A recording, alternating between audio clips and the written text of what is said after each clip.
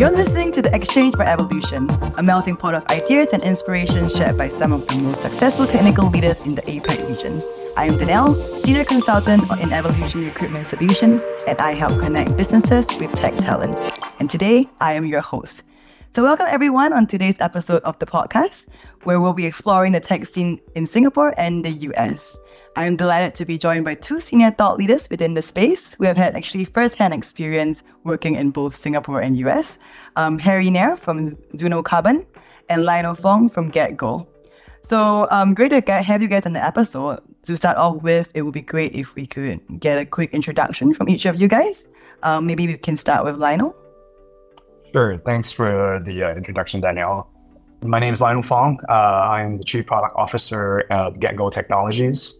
I'm Singaporean, but I've only been back in this country for a year and a half now.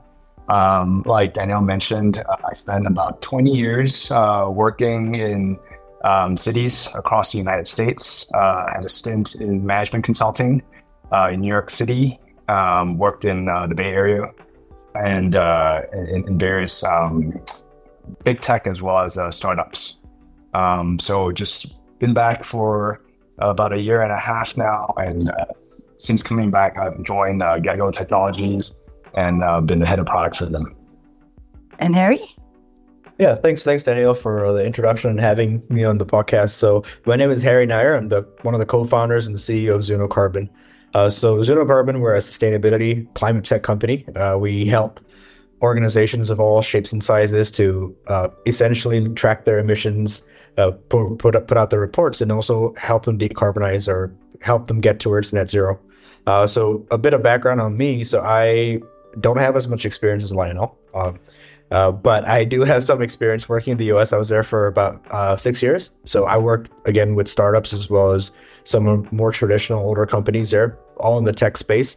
And then since then, moving to Singapore, I also worked here in an MNC as well as an SME, and now I have my own startup. So I've seen all sides of the spectrum, I would say, in both countries. So hopefully I can add some value to this podcast.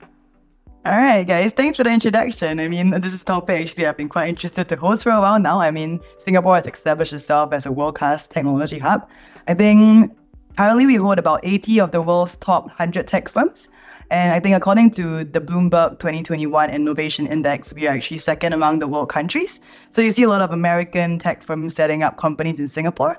And I think as a recruiter as well, I see a lot of Americans taking up jobs here. So great to understand, firsthand what to expect as a technology professional in both countries. So yeah, with that, I'd like to start with the first question, which is, how is the startup ecosystem different in Singapore and the US? I mean, in terms of talent pool, challenges, funding landscapes. I mean, I would love to hear your views on that. Harry, you want to start off? Oh, sure. Yeah, I can start off. It's quite interesting because Singapore markets itself quite well as a incubation or like Springfield for startups, which I think it is in quite a lot of ways. The government has a lot of initiatives out there to help startups to plant the seeds, get started, and a lot of initiatives and programs for funding as well.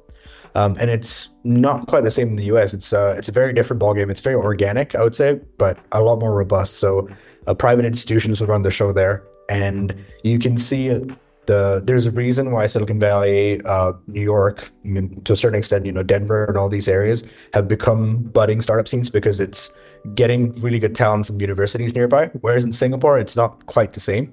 You do see a lot more foreign founders moving to Singapore to start their business and bringing more foreign talent into Singapore as well. So that is, I would say, one of the key differences I've seen in terms of talent pool. You don't necessarily see a lot of feeder schools, at least, from my perspective. In terms of the funding landscape, also quite different because I would say it's a lot slower, and the way that investors look at businesses is very different in Singapore. One of the things I've heard from a couple of family offices and VCs is that in Singapore, they work backwards from exit. They look at how much could you be worth in 5 years' time, and then how much does that make you worth today? Whereas in my experience working with startups in the US, it's you have an idea, you can go there with a business plan and a white paper, and you can raise $1 million in like 5 days. Granted, that was back in the early 2010s, but I assume the situation has changed quite a bit. So that's in terms of the funding landscape. Sorry, what was your third point? Challenges, I guess. I think for both sides. Yeah, challenges. I think each place has its own set of challenges. Singapore is a very small market, so if you want to be successful, it's either you have to be a B2C a product that serves the Singaporean population.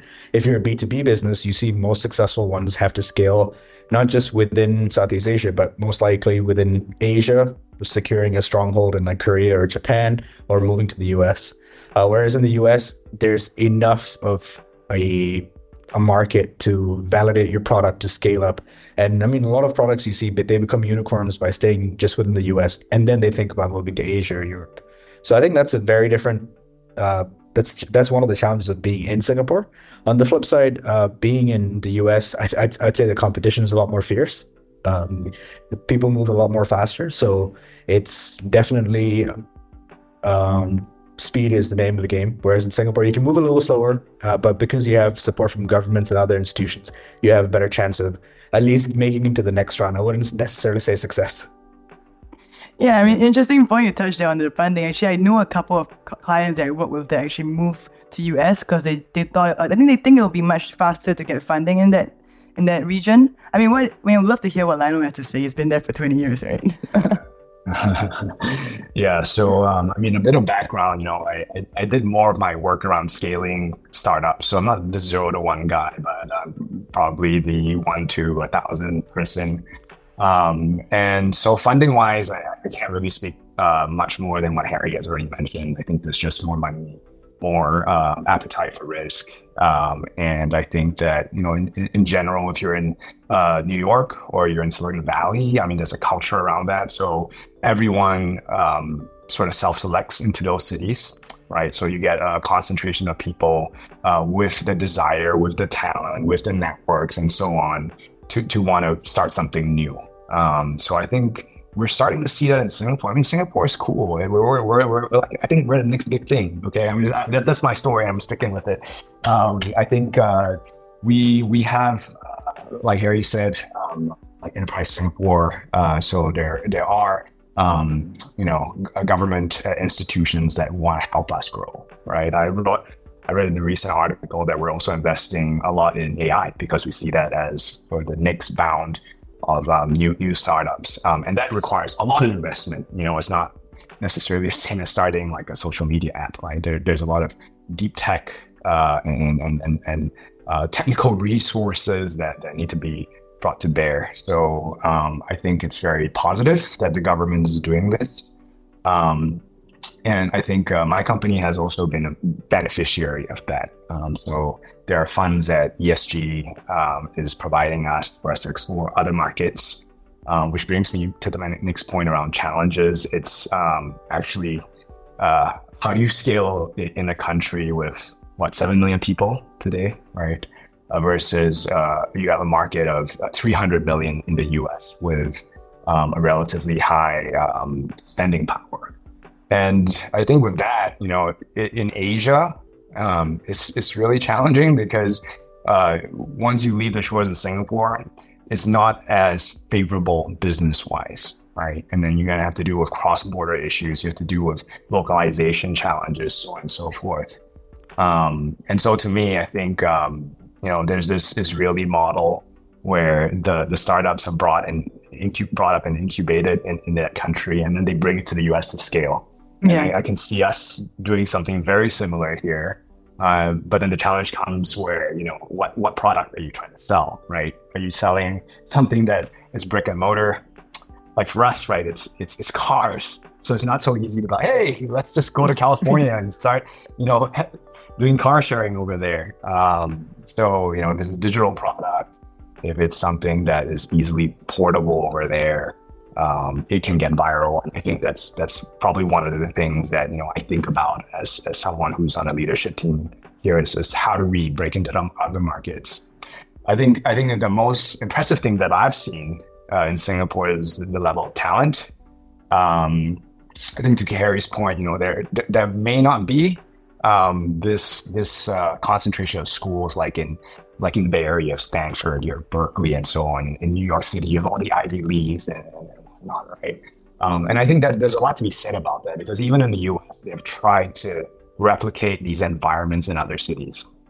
So like Research Triangle, right? The Raleigh area, that never really took off. And it's because, maybe there aren't that many schools, maybe it's that, that clout of going there isn't strong enough. Whereas when you look at New York and San Francisco, people leaving their schools wherever they're from, like that's what they want to do. It used to be like, I want to be an investment banker, I want to be a management consultant, right? Like back in the day. Now it's like, I want to be like a startup founder. And so that there's that pull into these areas. And I think Singapore could be that. I think we have a society that is, I think, very business friendly. I like to think that we're also very entrepreneurial. I think that it's a nice environment to live in, right? So there are other perks of coming here other than business and professional life. I think it's a very nice landing country for people who are English speaking from Western world, because you can get around with English. You can have a job here, whereas going to Shanghai, going to Hong Kong, going to Taipei, some of the other countries here, it's hard. There's a language barrier. So Singapore's got a lot going for it. I think, are we there yet? Looking from a product standpoint, it's been very challenging for us to hire talent, because I think it's still pretty nascent, right? Like this discipline, it's a bit of a new thing, and it's not like you can go to school for it. So whereas in the US, it's been around for a while. Companies have developed programs for it. You can go to product school and so on. So I think there's a high ceiling. I think there's potential, but we've got to work our way there. I agree. Actually, funny you said that about product, because I was actually, I've been in recruitment for about 3 years now, and I think what I noticed is that most of the PMs, they come from US. I think in Singapore, Asia, what's very strong here is our tech talent, right? Engineers, developers, data analytics. What we lack is the commercial talent, which is also why I bring people from overseas in, or why normally the heads have overseas experience or come from a different country. I think they also need a leader that is a bit more open-minded. I think Singapore, we try to foster that. We're trying to do that. But I think a lot of people buy the books like, hey, I need to go into some sort of, course. I need to learn this, get a degree in this, and move on to this. But it's actually not even a product management course until I think early this year, there was one school that started that. And that was it. I didn't even know product management existed until I started recruitment. So yeah, very interesting you said that. I totally agree with, I guess the difference in terms of talent pool in Singapore as well and US.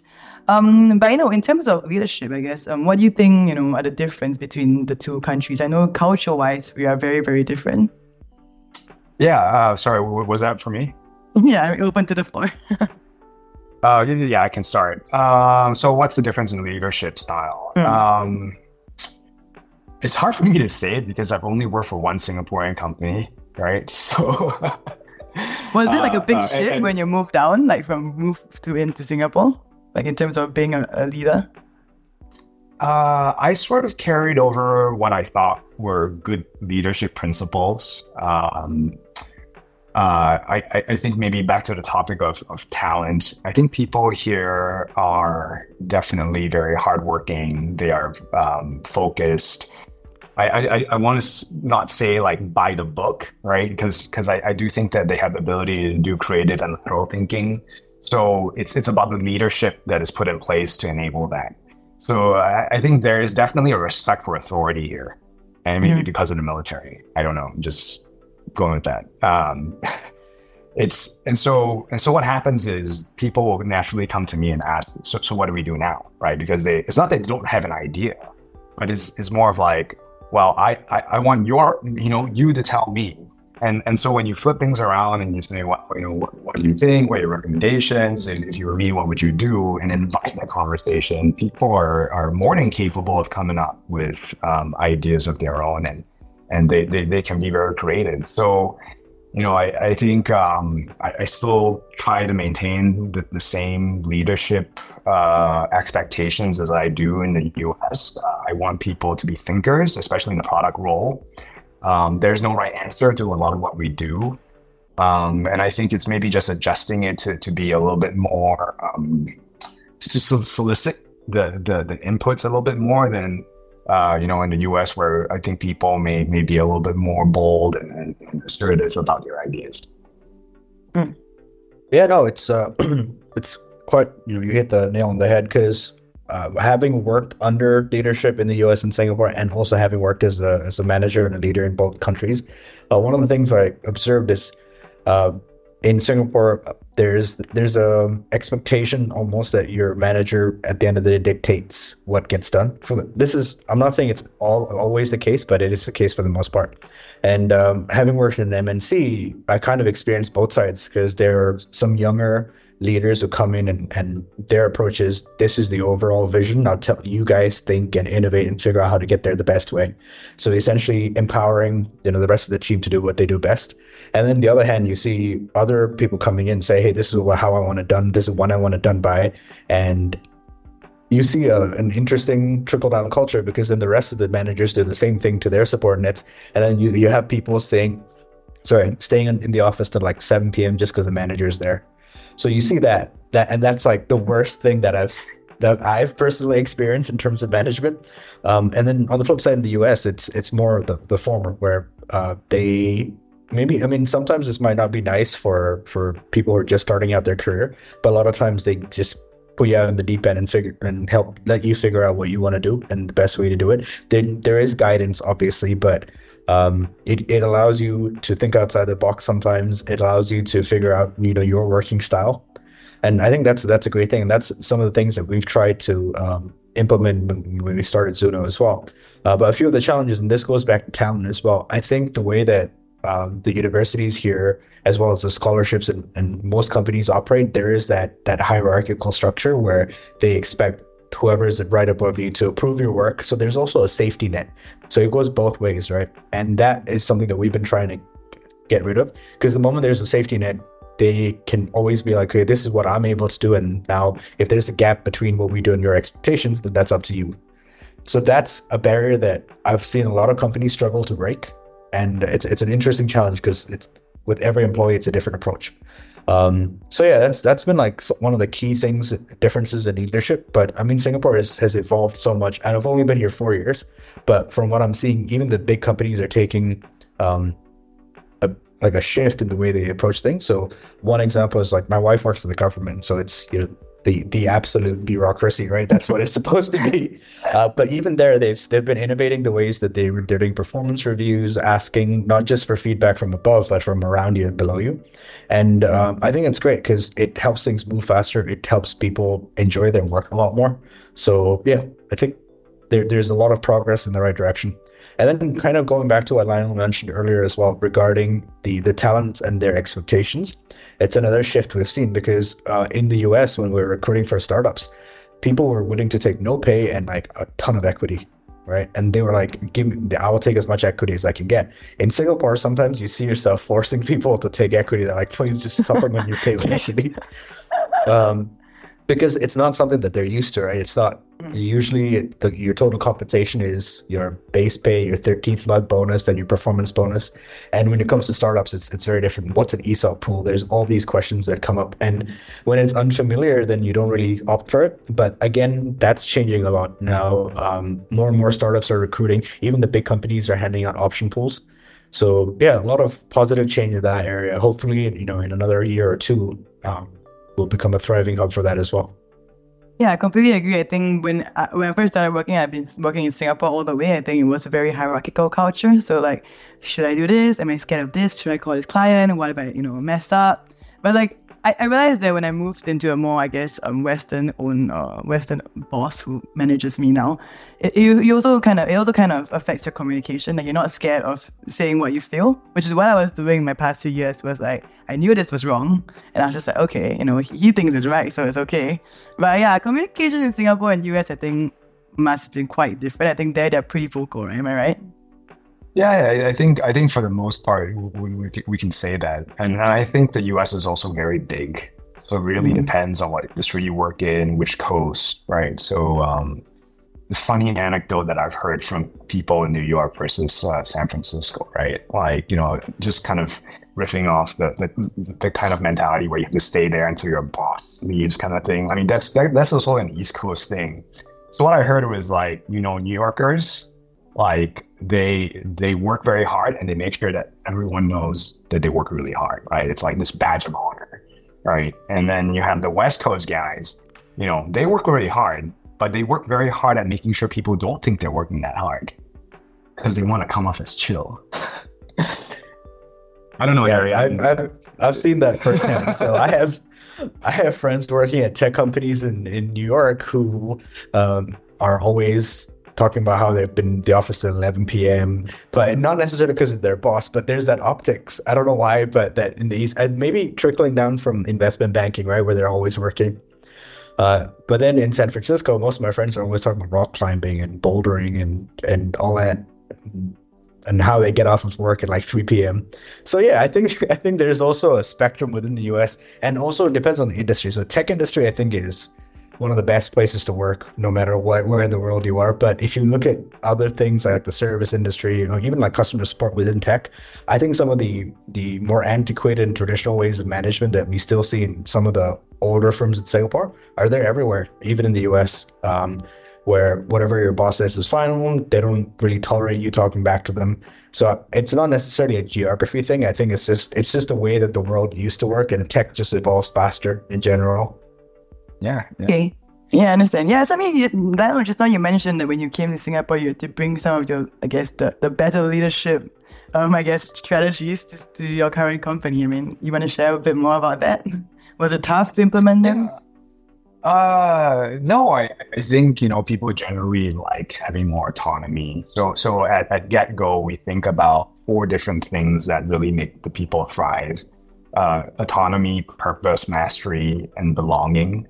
So we work very hard as managers to make sure that we're staying on top of these things. I have one-on-one skip levels at least once a quarter. And it's really a way for me to just understand, you know, where they feel they're doing as it relates to these things. So usually if I get 2 out of 4, I'm like, okay, you know, I did a pretty decent job now. And it's really hard to get 4 out of 4 because it really depends on the role, you know, how busy it is or whatever they happen to be working on. And also some people, you know, while they believe that they want autonomy, which is something that I think Americans usually identify with, they may not be ready for the autonomy, right? So people worry about certain decisions where they have to accept the risks that come with it, because if you make a decision, you are also blessed with the accountability of that decision. So that's you know where I think you know I think it's something that we kind of collated at GetGo, that these are the 4 things to look at, but I think it also aligns pretty well with what I was taught and how I was managed in the US. And Harry, I think for you as well, right? I think as you're also a CEO and founder, I think to establish that kind of leadership early on in the company is pretty important. Do you have any challenges or any tips for any founders or potential founders? Yeah, I think a couple of the things that we really emphasize is the first thing is the flat hierarchy, right? We want to make sure that everyone in the organization is accessible, no matter like how small the matter may be.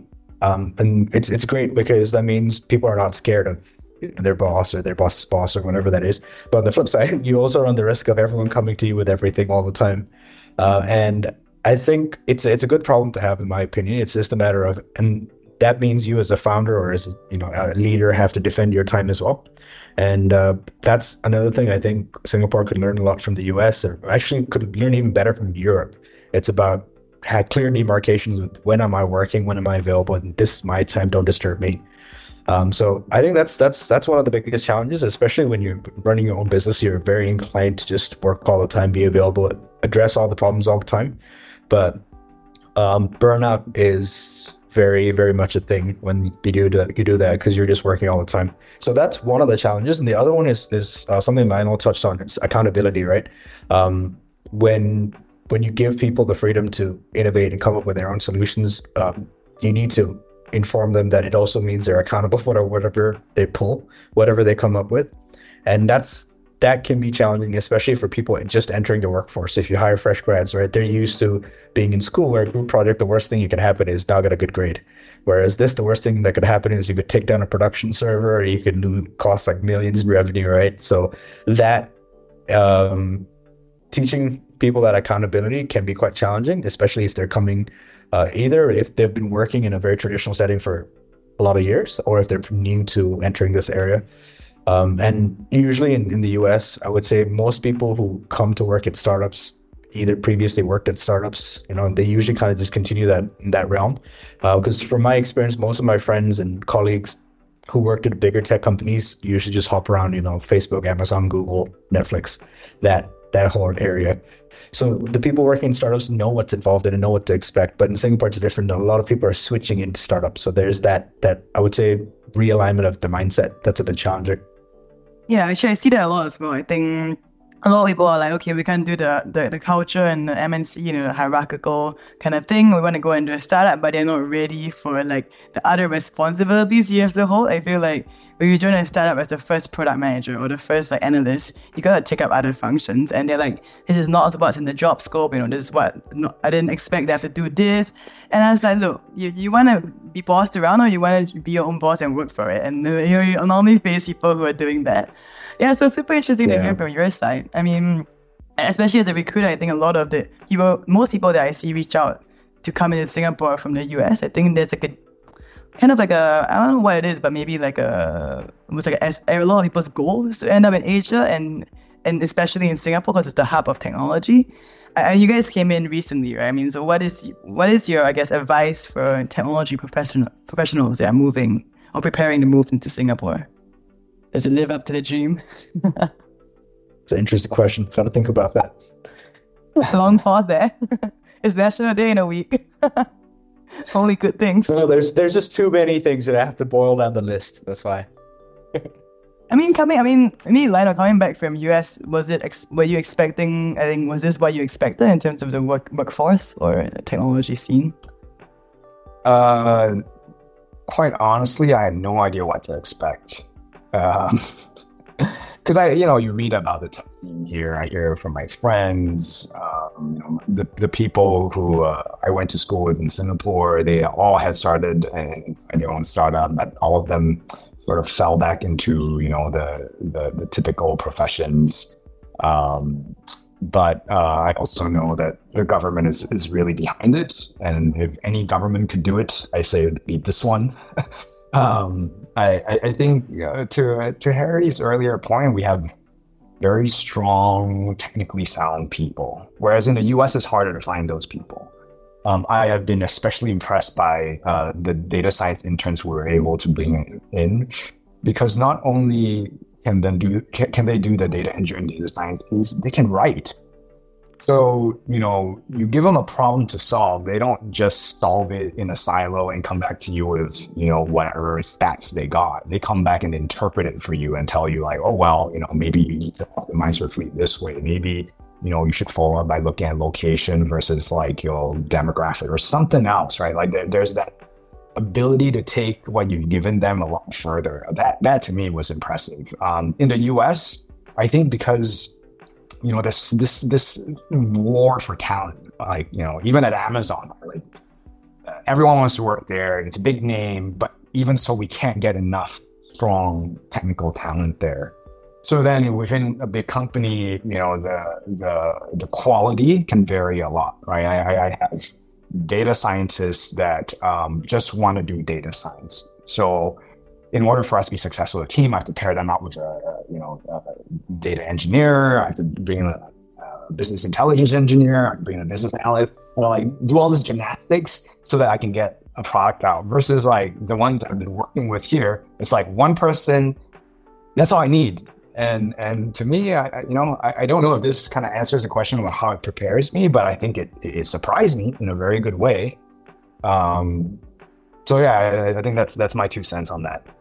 Yeah, I mean, in terms of demand and looking for good talent, I think there's a problem everywhere. I think in Singapore especially, there's a lot of good talent, but also it's a very well-known community, so it's very well-networked. So sometimes you feel like, I kind of want to reach out to this guy, but I also kind of know his boss. I kind of know someone that knows him, and there's like and people here are nice. Like, I think in US people don't care, and people in Singapore are nice. They don't want to offend anyone in terms of hiring. I'm not sure if I only briefly was in the US in terms of working there, so I know that it's a cutthroat environment. If they want you, they're gonna get you, right? But in Singapore, they're like, okay, we need to not hire people from here because I kind of know this guy and I know this guy, and like then you have to also avoid like kind of like the network and see who is alright and also who is good. I mean, have you guys hired in US before? Is it as highly networked as Singapore, where you have to be selective of where you get talent from, or you just take what you want? I mean, honestly, I think it's I'm not sure I necessarily agree. I think people in the US are very nice as well, right? So the only thing I would say is they're pretty good at separating business from the other parts of the relationship. So even if you are hiring from someone his company, it's not the end of the world. It's just at the end of the day, they were looking for a job, so that's why I hired him, right? So there's that. And okay, I will caveat this. It's very different if the other person's a founder. So if I know another founder and I hire one of their employees, that's a no-no. That's like bordering on unethical. But if it's bordering on breaking the moral code of founders, I would say, not unethical. But on the other hand, like if it's a big company and I know the manager and I'm hiring someone, I've done that. So I don't necessarily think it's too much of a big deal. I'm still friends with the person. Whereas even in Singapore, I feel like the difference is, yes, there's a lot more of a network effect than I experienced in the US, probably because it's a much smaller community, right? Because you have a pool of like 80 million people to pick from versus a pool of 1 million people to pick from. So inevitably you'll bump up the circles that you know. Yeah. Yeah. I mean, yes, I don't know if it's about people being nice or not. I think there are nice people here, there are nice people there, but there are also all the other kinds of people everywhere, right? I think Harry's right. It's a bit of how we look at business. So my experience in the US is there's a lot, that you observe, like, is this a professional conversation or is this a friendly one, right? And so I think in general, people don't mix those things up. So I can fire you as your boss, but we'll still grab drinks later, right? Like that's a thing, and it's nothing personal. And if you were laid off, right, like what we try to do is we try to land you somewhere, especially if we're close, right? And I think people do that here too. I think if I talk from my big tech experience in Amazon, it can get like a little dicey sometimes, where like I'm trying to bring over like a really strong person from like a different team.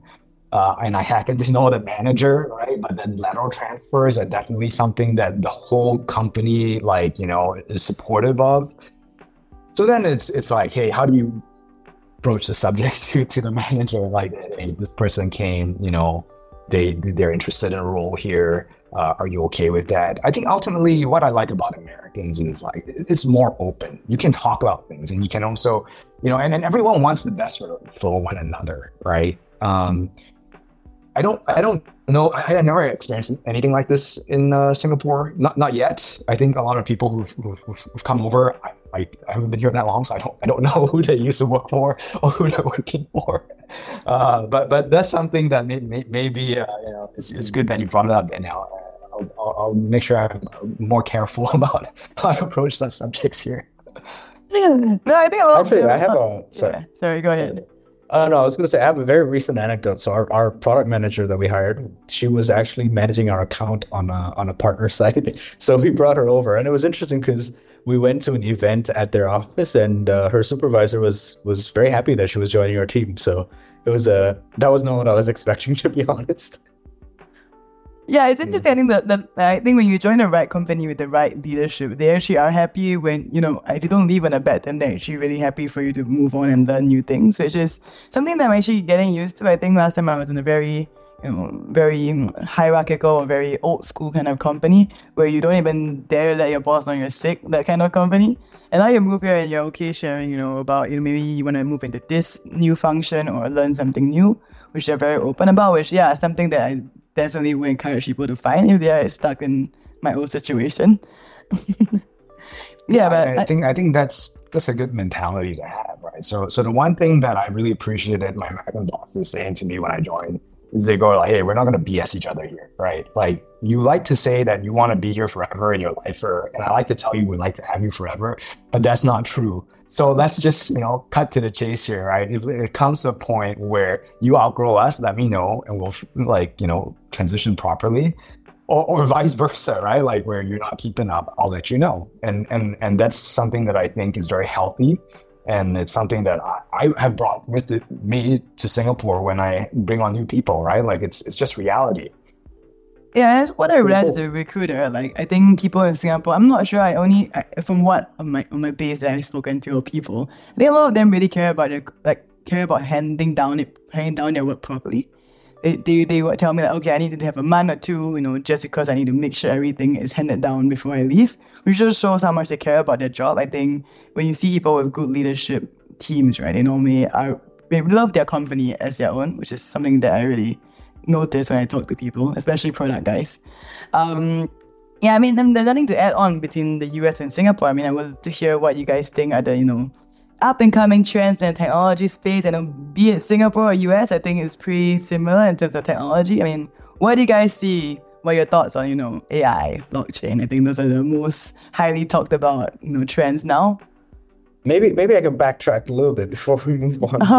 Sorry. Just one more thing when it comes to the last thing you're talking about, talent and letting people go and all that. One of the biggest differences is the notice periods. I've seen 3-month notice periods for junior employees here, which is just insane.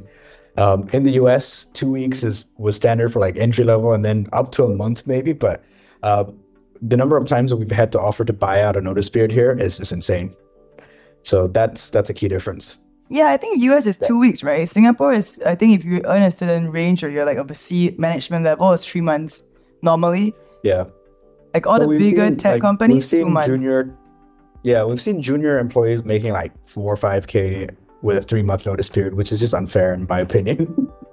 I think a lot of those companies, that was a surprise to me. They try to retain their younger, because the younger generation do like to hop around a lot. So they do try to retain them by giving them a really long notice, because you wait 3 months for a CMO or a head of strategy, but you won't wait 3 months for a junior data analyst, right? Or a junior sales engineer. You wouldn't wait that long for them. So they try to extend the notice period. I realize bigger company, I don't want to say their names, but we know certain companies who have strict notice periods for everyone, regardless of what role they have. In US and Australia that we also work with, they are very fast, 2 weeks and they're done, So so people have to think through their moves quite a bit here in Singapore, and they always have options going on, right? A couple of options. Yeah, I think one last point on that. I think we're very employer friendly in Singapore. Is that good or bad? It's good. It is. It depends on Go ahead. I was going to say, but I will say this, for bigger companies to fire an employee is also very difficult. So in that sense, MOM's doing a pretty good job of protecting employers and employees. But I mean, this is just my 2 cents, right? If you have a 3-month notice period and you put your notice in, how much actual value will you add as a junior employee over those 3 months when you're on your way out? So those are a few of the things. So we try to also minimize that, and that's, I think, one of the things I liked about the US, because once you quit, you have 2 weeks to get your stuff together, and then you're out. That way you don't have to worry about malpractice, people taking stuff off of computers. The number of times in Singapore where I've heard a bigger company that I've worked with or worked for, they laid off someone, and then in the 2 months that they're waiting, they're like, oh, this person sent so many emails out of their work email to personal. So that there's a lot less room for that, I guess, if it's a shorter, because it works both ways, right, for employer and employee. But yeah. Yeah, the funny thing about junior, I guess, more younger, I guess people who just enter the workforce, they don't actually take notice of their notice period. I'm not sure. So if I speak to, when I'm like, hey, what's your notice? They're like, I think it's 1 month. And I'm like, I'm pretty sure it's 2 months, your company. And they were like, I need to go and check. And they're like, oh, it's 2 months. I'm like, you didn't know what you signed? Do you know what cost structure you're on or anything? They didn't really understand it. I think what Singapore can especially do is also kind of educate us on how to enter the workforce. Like a lot of things that we don't know to look out for, do we deserve insurance, things like that. Yeah, so I had to educate a lot of younger work, I guess, professionals in this space about that. Yeah, I mean, do you guys have anything else to add on? All right, so let's move on to the last question, which is trends, I guess. And normally I do ask this at the end of podcast. So I would love to hear what you guys think. I mean, you guys are all both from different industries. I would love to understand what you see in the next 5 years in tech space, Yeah, I think, in this car sharing mobility space, the trends I pay most attention to is around autonomous vehicles and electrification. I mean, those are things that we constantly think about. I think it's great that Singapore has drawn a line in the sand or put a stake in the ground to say that, hey, by 2040, we should only have EVs on the road, right? Which is great, because when the government moves, then all of us have to comply. But that gives us sort of a North Star to push towards. And, what we have done at GetGo is we have now made a sizable investment into purchasing EVs for ourselves. And also we are in the forefront of trying to make it work from a car sharing perspective, right? Because EVs require a lot more maintenance from a charging standpoint. So how do you make that work operationally and keep costs low? Otherwise, I'm deploying operators all the time to go and charge all the EVs across the country. Like if we get to a point of 2,000 EVs, it becomes not a very sustainable business. So I'm glad that this trend is worldwide. It's happening here. There's a commitment to push more charging providers to be distributed across the country, and it forces companies like mine to become more innovative in how we address the operational challenges with this. I think with autonomous vehicles in Singapore, it's not legal yet. I'm curious when. I think Singapore would be great for it in a lot of ways, and maybe in some ways not so great. But the good things are, our roads are well maintained, right? And that helps a lot. And I think we have the ability to recover vehicles because it's a smaller footprint or landscape geography, right? Whereas I think in the US, they're actually a little bit more, I would say, lenient, open. I don't know what the right word is, but there are states where they are already testing these vehicles. Waymo, I think, operates legally in Arizona now.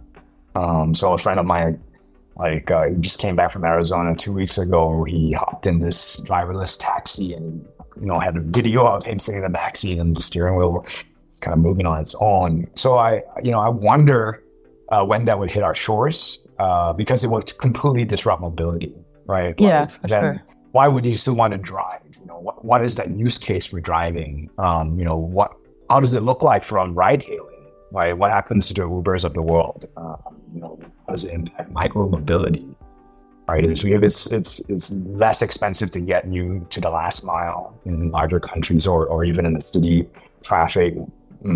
This could really change the business models of Uber, Lyft, as well as our company. So those are kind of things that I try to stay on top of, and I don't have a perspective on it. I just think that it's something that could really change the way we travel. Yeah, that's super interesting. Autonomous driving, I think that would definitely change the game for a lot of companies like that. I think Singapore's a bit, not as open to change. I think I was talking to a friend about this as well, and I was like, why? He has a Tesla, and he's not allowed to use the self-driving feature. And he's like, apparently what they said was that if they got into an accident, who do they blame, the car or you? That was one of the debates that they had, which I don't know, we'll see how it plays out. Singapore is becoming a bit more open. And yeah, for Harry, I guess, wanted to also dive into your industry. I think carbon is definitely up and coming. I see a lot of startups starting, I think, the last 2 years. We'd love to hear your thoughts on this. Sure, yeah. I mean, even though we're in very different industries, it's very much related to what Lionel said. Electrification is a result of sustainability and the sustainability directives that the governments have put out. So I think in general, there's very much a hype around sustainability right now, which is why you see more and more companies popping up. But thankfully, and the sustainability goals and everything that are set for the next 20, 30, 40 years, So it's not like it's going anywhere anytime soon. So that's a good thing for our industry. And it's good to see that more and more companies are embracing this rather than trying to fight it. And if you look, I mean, when we started this company back in 2020, it was very different because companies were interested to think about sustainability. But if you had to spend money, if you had to invest into it, if there was change management involved, that's the end of it. But now you see more and more companies actively looking for ways they can be greener, be it for consumers that are demanding it, investors, or even just to hit like national targets. So that's great to see. And even in terms of talent pool, we're seeing so many people enter the sustainability sector. When we hired our first sustainability analyst back in 2021, we had 9 applicants total, and with any experience. And then in our most recent hiring exercise we did last year, it was closer to 400 applicants.